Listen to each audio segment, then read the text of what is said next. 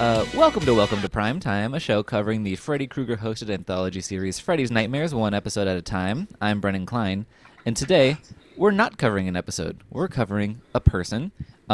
You've already heard our episode on his first episode as a writing credit, Season 2, Episode 1, Dream Come True, but he also wrote the Season 2, Episode 11, Dreams That Kill. It's Tom Blomquist. Welcome to the show. Hello, Tom. Hi, Brennan. Thanks for having me. You're welcome. How you doing? I'm doing great. Yeah, thank you. Of course. Well, let's get into the nitty-gritty, Tom. So, first of all, how did you get involved in this project? What was your first, what was the first time you realized, yes, I'm going to be writing for Freddy Krueger? Well, which was, by the way, an awesome, opportunity and experience. I mean, who gets to write, that dialogue, ever? So it was cool. And I was a fan of, Wes Craven, of course, and the movies. So anyway, it was in the 80s, and back in that era, I was a young writer, and freelance writing was still very much the business model of TV series. You would have, 2, 3, 4 writer-producers on a show, and they would write about half the episodes, and then they would eagerly look for freelancers to write the others. And then if you found somebody that really clicked and they were available, maybe they'd become a full-time person with you. But the idea was you'd get some fresh dialogue, some fresh points of view. It wasn't the same people writing the same things over and over again, particularly since those shows tended to not be the continuing storyline types that we're familiar with today. They were generally self-contained stories. So it was a half-hour show or an hour show. It would be beginning, middle, and end, and that was it. And they could air them in any order, and it wouldn't disrupt much, at least within a season. It'd be tough to air a season 4 show in the first season. That would mess things up. But there was, at best, a general evolution to a show, and not such a kind of micro evolution like they do now. So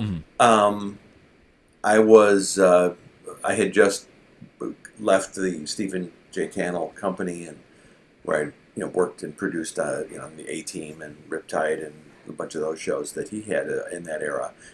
And I was freelancing and trying to develop my own shows and the things that writers do when they leave a contract and try to move to the next level. And I don't remember who it was, honestly.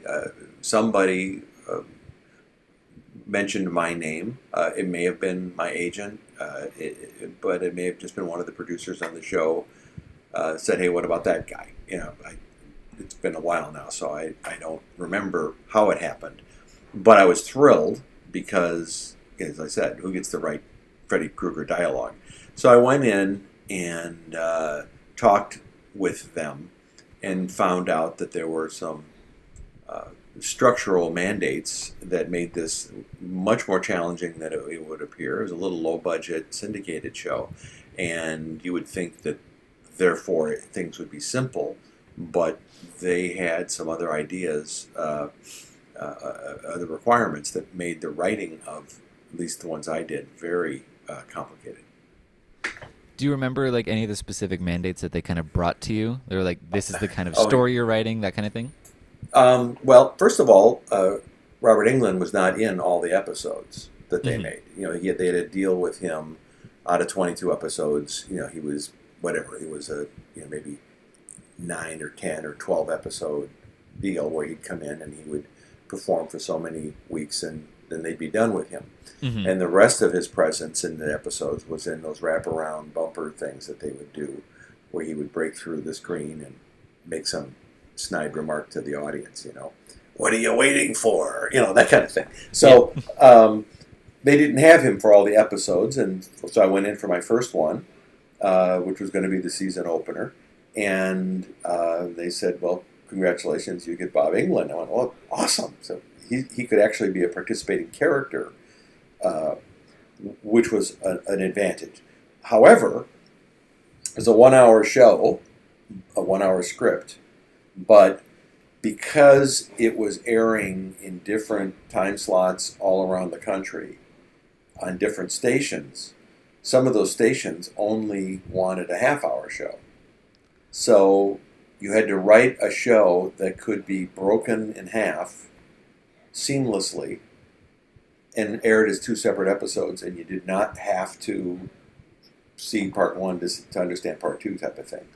So Wow. that was that, and while I was writing that, I think it was while I was writing it, our meetings went well and everything. So they said, we want you to do another one, and we want we want to continue that structure from Dream Come True, the first episode, into this episode, because then we can air them as 4 half hours or 2 1 hours, or we can syndicate it on video as a Freddy Krueger movie, a 2-hour movie. So I had to figure out structurally, how do I tell 4 different stories that, if they are all, bonded together and put on a, in those days, video cassette and sold, at Blockbuster someplace, how, and they were airing those in Europe mostly. That was, I think, what they were doing there. They were selling them as Freddy Krueger movies in Europe. So I had to figure out, what do I do? And that was a challenge, because it's nothing that I had ever faced before. I'm not sure even the producers had faced it before. And this is, forgive me, maybe somebody else you talked to will remember, but I don't think they did this in the first season. I think this was the second season epiphany they had, that we need to do this, we want to do it, we can monetize this thing differently and better. I don't know. But my situation was, it had to be 4 stories, in the first instance, 2 stories, that felt like a coherent 1-hour episode. But in fact, it was 2 episodes. I mean, that's it's a genius way to make that content really versatile, but that must have been really challenging to approach as a writer, especially if you're writing at 2 different times. Or did you write it all at once? Well, no, I wrote the first one, the 2 of them at once, and and again, I don't remember. I think they may have hired me for the second 1-hour assignment while I was doing this one, and then I could start projecting where I would go. Because each half hour has to have a conclusion. It has to be satisfying as an entertainment, and they can air them in any order, basically. So very crazy. But so in the first one, in Dream Come True, the a distraught mother of a messed up teenager, needs a psychiatrist to help her kid, and in classic Nightmare on Elm Street fashion, the teenager who's messed up. And she takes this kid on a talk show to try to help him. And the doctor, finds out that Freddy is around and now gotten to him. So that was the end of that half-hour episode. And then the second half hour of that 1-hour show was that one of the cameramen from the TV show becomes convinced that Freddy exists, because remember, nobody knows he exists unless they see him in their dreams, so everybody else is impervious. So, but he was determined to prove that Freddy was real, and he was going to get him on camera. So he goes pursuing him, and Freddy starts to play with him, and so he got way too involved, and we got his comeuppance from Freddy. So that was the end of my hour, and the 2, are self-contained, but yet they do have a certain flow, because the cameraman from a TV show, there was the link.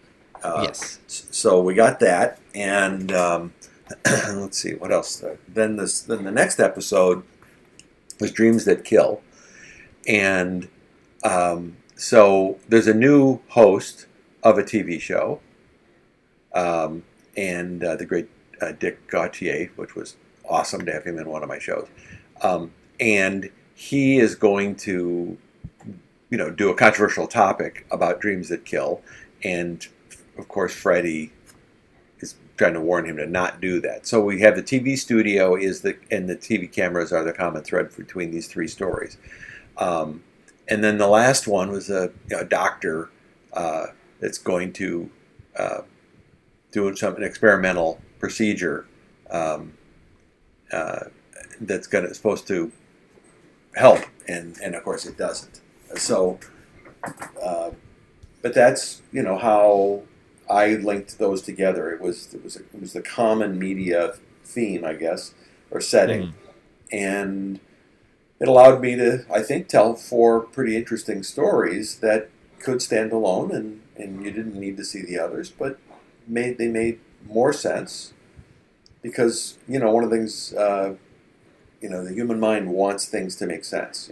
We're always looking for conformity and logic and things, and so if you have two things that are vaguely associated and you put them back to back, the audience will fill in those associations for you. And I think that the showrunners at the time on this series understood that, and it just took a while for me to figure it out. And I didn't do it alone. I mean, there are story meetings where you sit there with the executive producer and maybe another writer, and you're just Hmm. knocking ideas back and forth, trying to figure out how the hell are we going to do this. So it was a real challenge. Well, Real challenge. it's it doesn't look like that from our end. So good work. Um, Thank you. I just don't know how many others they did this with. Honestly, I should go back and look at the episode guide and try to figure it out. But um, well, I, from the I sorry, I've watched all the episodes up till this point, and I've done research on the further ones that I'm gonna cover. You're definitely right. Like in season one, there's only one episode that was in any way a sequel to another episode. That really started happening in season two, and I think there were 5 or 6 of them. But yours was the first. okay, yeah, that makes sense. Well, I was the guinea pig then, Yeah, I guess but so.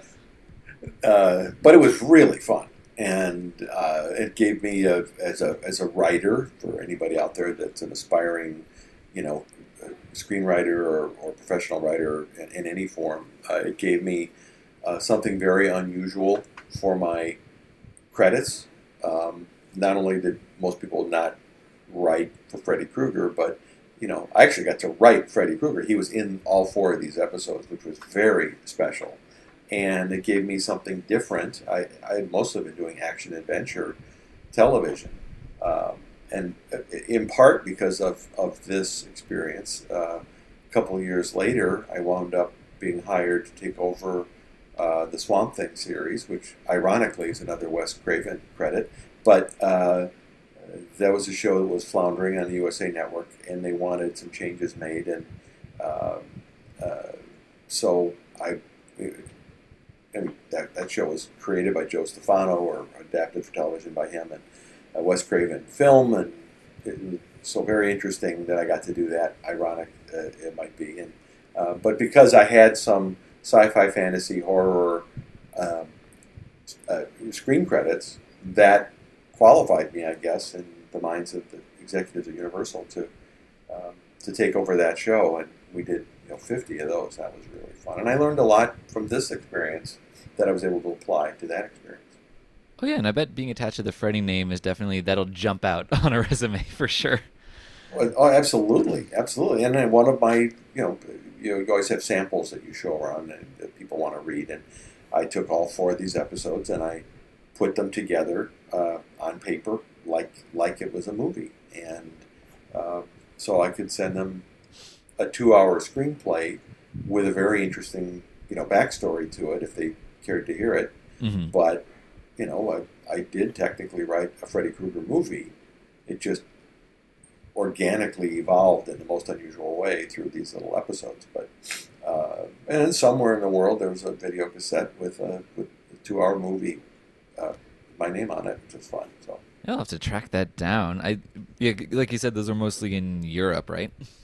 yeah, I think that was their plan. Yeah, I don't know how active that plan was, but they were pretty aggressive about this working this way, and it would make sense, And when I worked on Swamp Thing, I proposed to Universal a similar idea, which is why don't we do some mini story arcs where we have the same character come in for 4 episodes, and we can link those, and then you'll have a movie, you'll have a Swamp Thing movie that you can distribute. And they said, "Oh, that's great." And I don't know if they ever did it.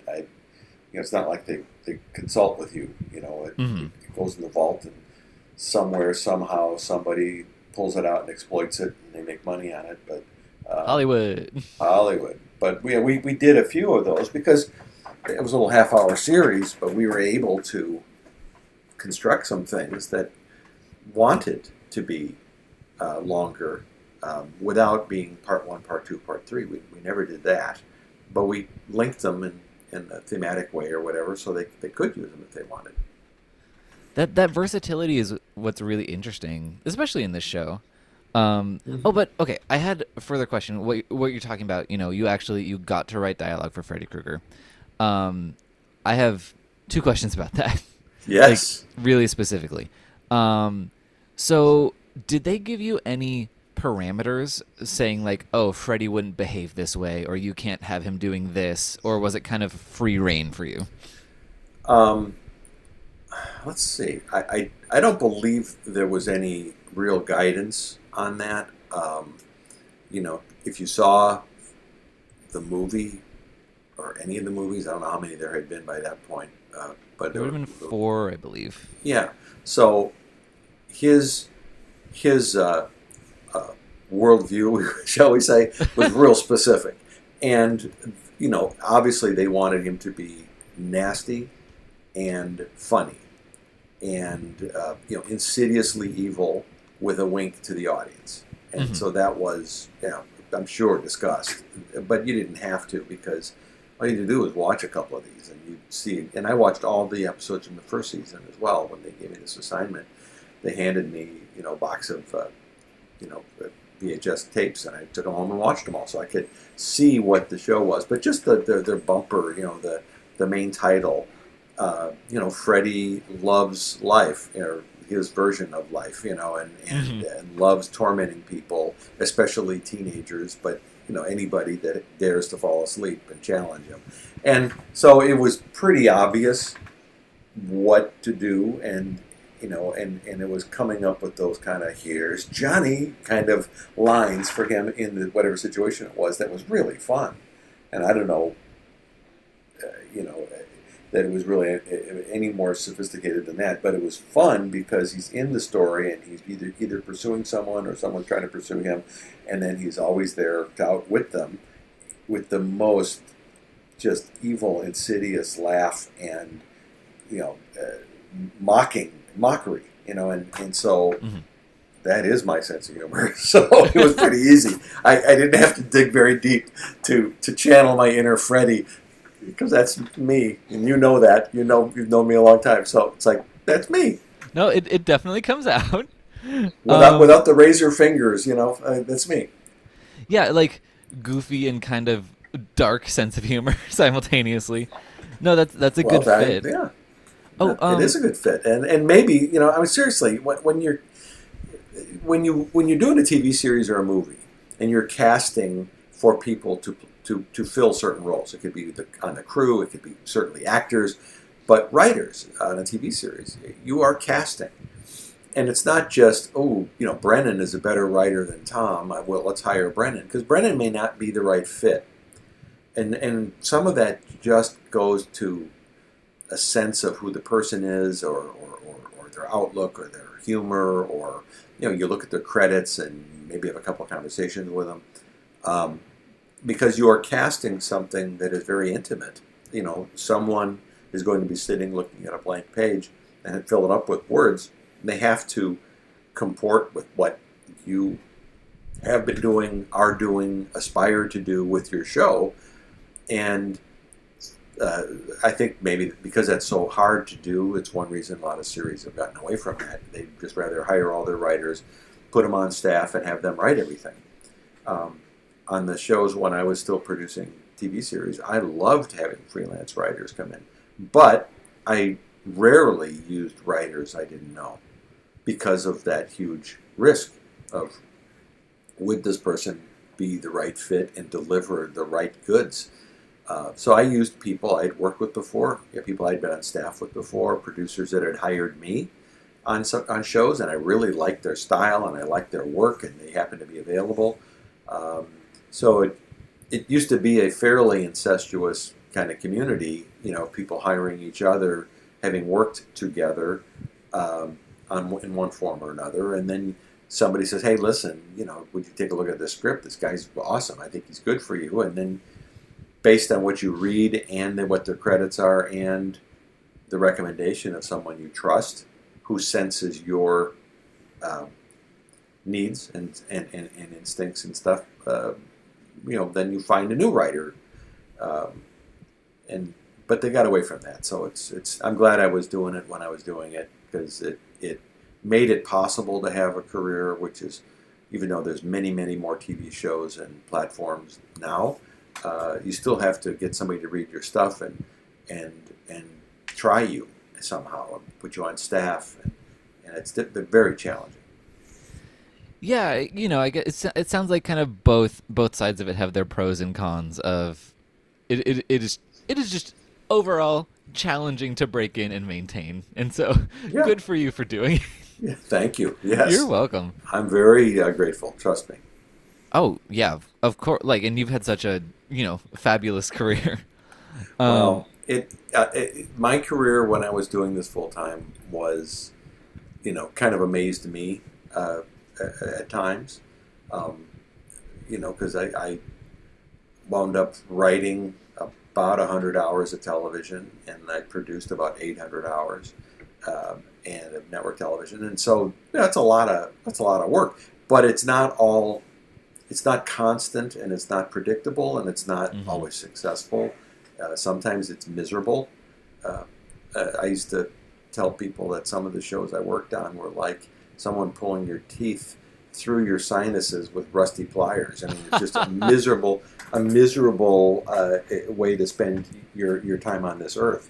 Literally, awful people, or an awful show, or awful whatever interpersonal difficulties, and other shows are just fantastic with great people, and you just love everybody, and everybody's in there for the right reasons and doing the work, and you're stimulated creatively, you're stimulated personally, but it is an up and down dynamic. Sometimes the ups are, in fact, in general in the industry, the highs are very high and the lows are very low. So, in looking back, I'm thrilled at my career, but there were times, where I wasn't working and I didn't know what I was going to do next, and show gets canceled. You're standing there, left by the side of the road, holding your suitcase, going, well, "What happened? I thought we were doing great." I mean, I jobs that were supposed to happen, they said, "Yes, you're hired," and then somebody goes, "Oops, no, we changed our mind." I mean, all those things are heartbreakers, and you have to kind of toughen up to get through them.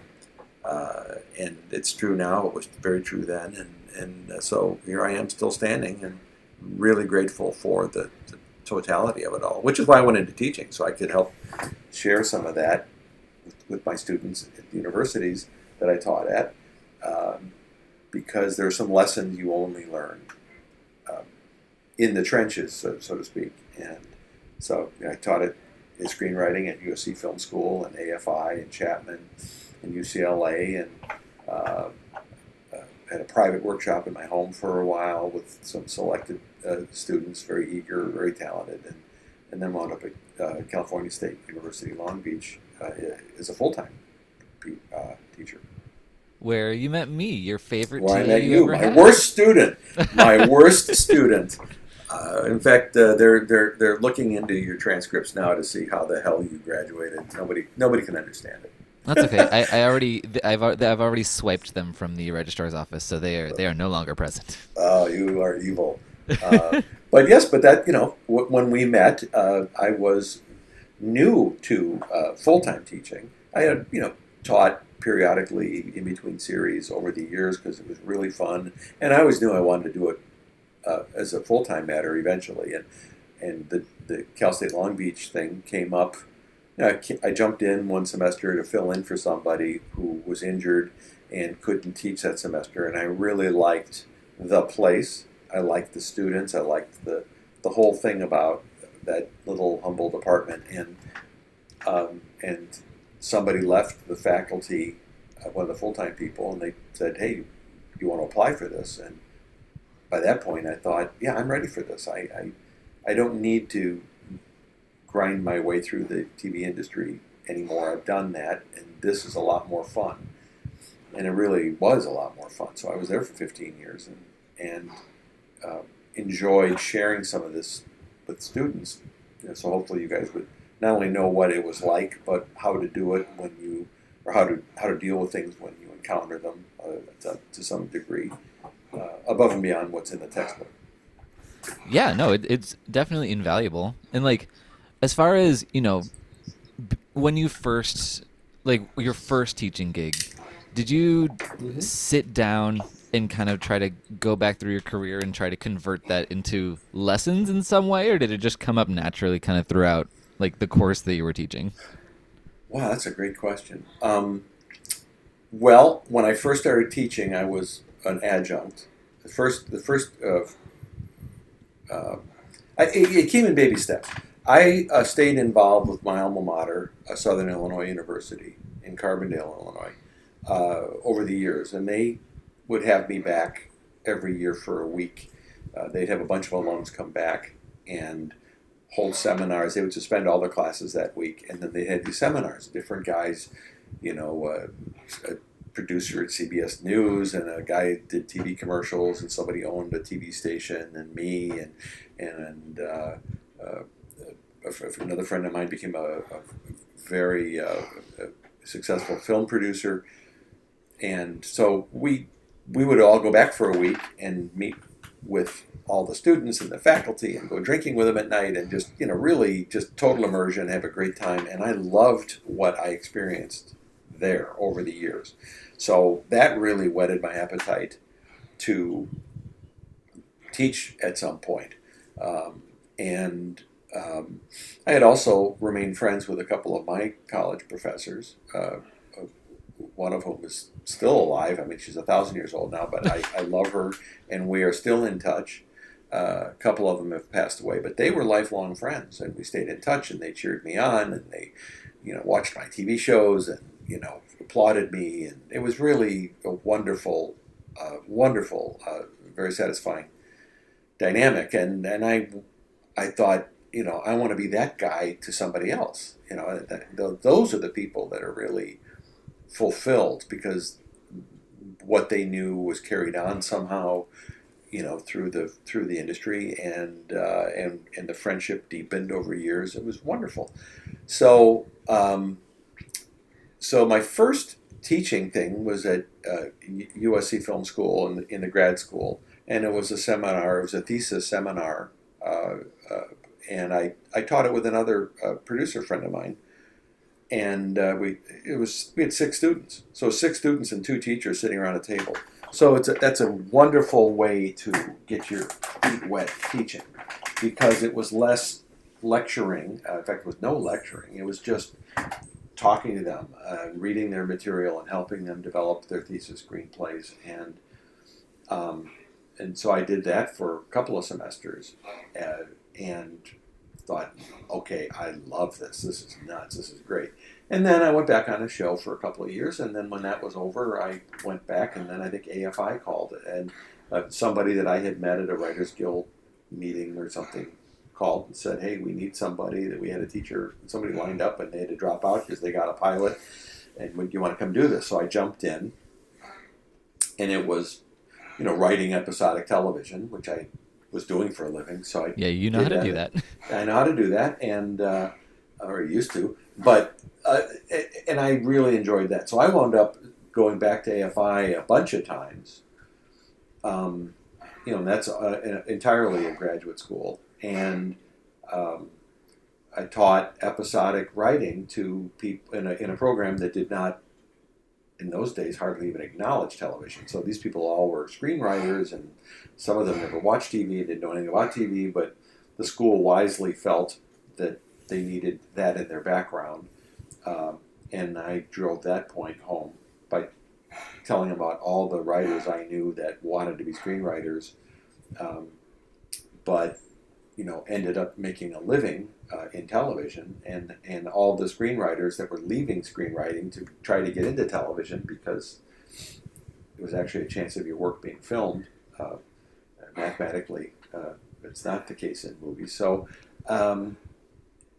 it was very effective, and again, made several friends. A couple of those students wound up being recruited by our department at Cal State Long Beach and became screenwriting faculty later on, which was really fun for me. Talk about completing a circle. That was really great. So my lecture stuff evolved. I would have notes of what I wanted to talk to them about, and it got more formal at AFI, and then Chapman, the same thing. I was teaching Chapman and AFI at the same time one year, and I by that point had a series of talks that I had prepared, and when I got to Long Beach, it was a completely different matter. First of all, it was all undergraduate, and the classes that I was teaching were not screenwriting. They were media aesthetics and film and culture and classes I took, but I don't think I was an expert at any of those things except for my life experience. And so I did a lot of preparation for those courses. I mean, including, reading textbooks and pulling things together and syllabi that other teachers at other schools offered for those same kinds of courses to try to give them the best experience I could. Yeah, well, I certainly learned in that media aesthetics class for sure. Thank you. That was really fun, and then film production. Guiding people like you through the short script, and then putting a crew together, and learning to work collaboratively, and then direct and edit your short. And that was very satisfying because it did pull together all the stuff that I had done in my professional career and when I was a student.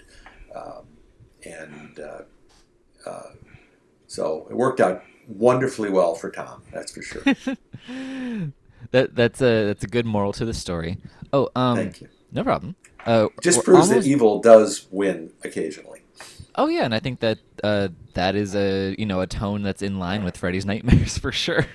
Thank you. Freddy's not a loser. No. Oh yeah, no. We're getting close to our wrapping up time, but I had one more question just about your episodes. Yes. Obviously, you got to write the dialogue for Freddy Krueger because, you wrote the episodes. But I'm curious if they had you write the interstitial bits, like the kind of Crypt Keeper moments, or if they had someone else write them for, like, the whole season. Oh, that was all done.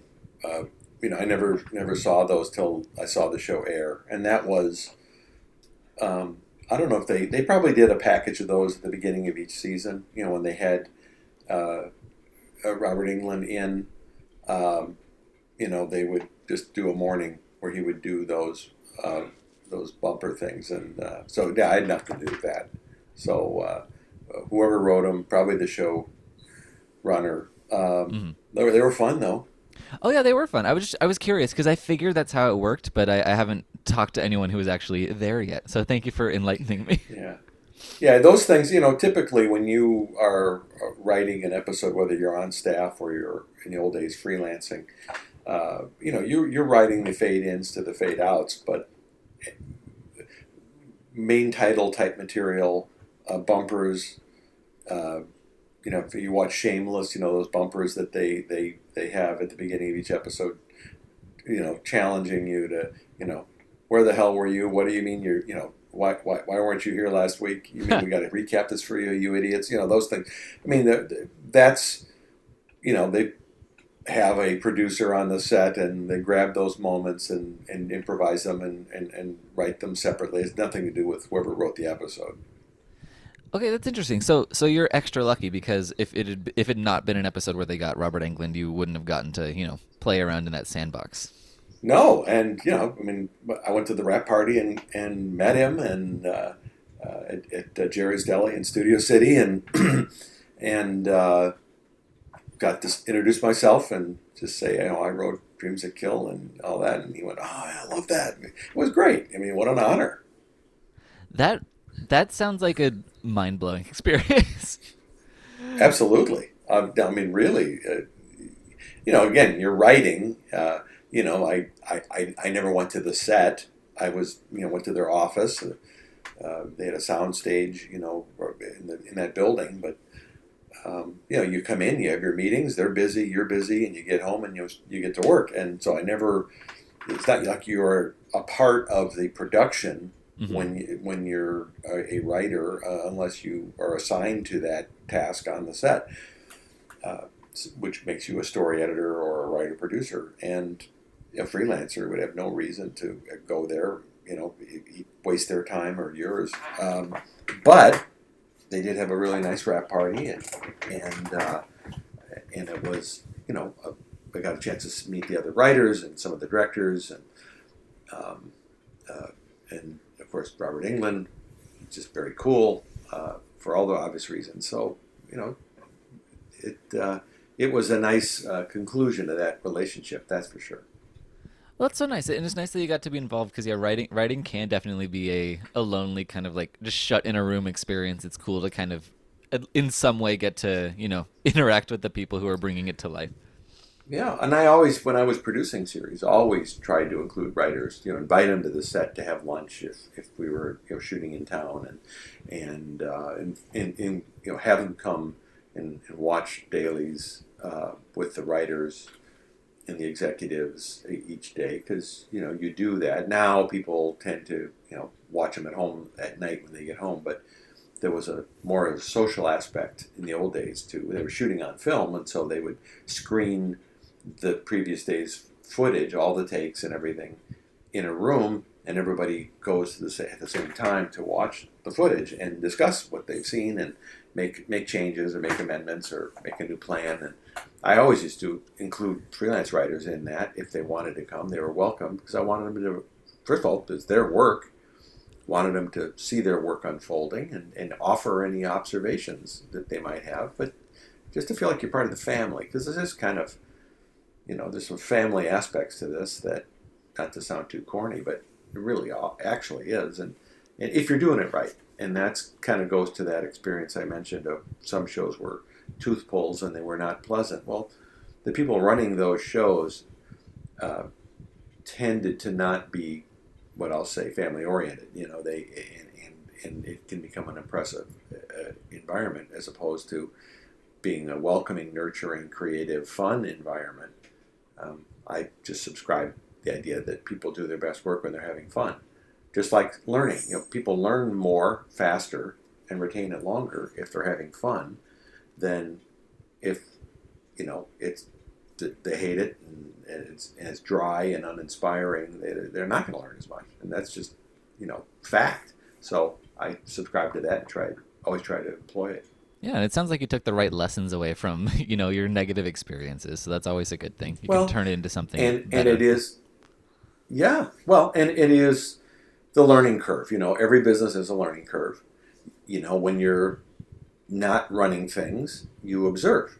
And we've all had, bosses that were screamers and petulant idiots and people that were promoted, and no one could figure out why, and things that are politically very contentious. And you, if you're paying attention, if you're really watching what's going on, and you say to yourself, wow, if I'm ever in charge, I'm never going to do that. And wow, look at that, it was genius. If I'm ever in charge, I'm going to do that for sure. And you make notes mentally or on paper. And then when you are in charge, if you don't incorporate those lessons, then you're an idiot. I mean, you need to learn and grow from your experiences. If someone treated you badly, why would you treat someone badly? Especially in the same fashion. Why would you do that? You hated it when it happened to you. So, you want to try to learn and grow as a person and as a professional in whatever field you're in. And it's very true in a creative environment where there's high stakes, a lot of money at stake, and time constraints that are unreasonable often, and dynamic forces in every direction from the network or the star of the show or whatever, and you just need to adapt to survive, but also to prosper.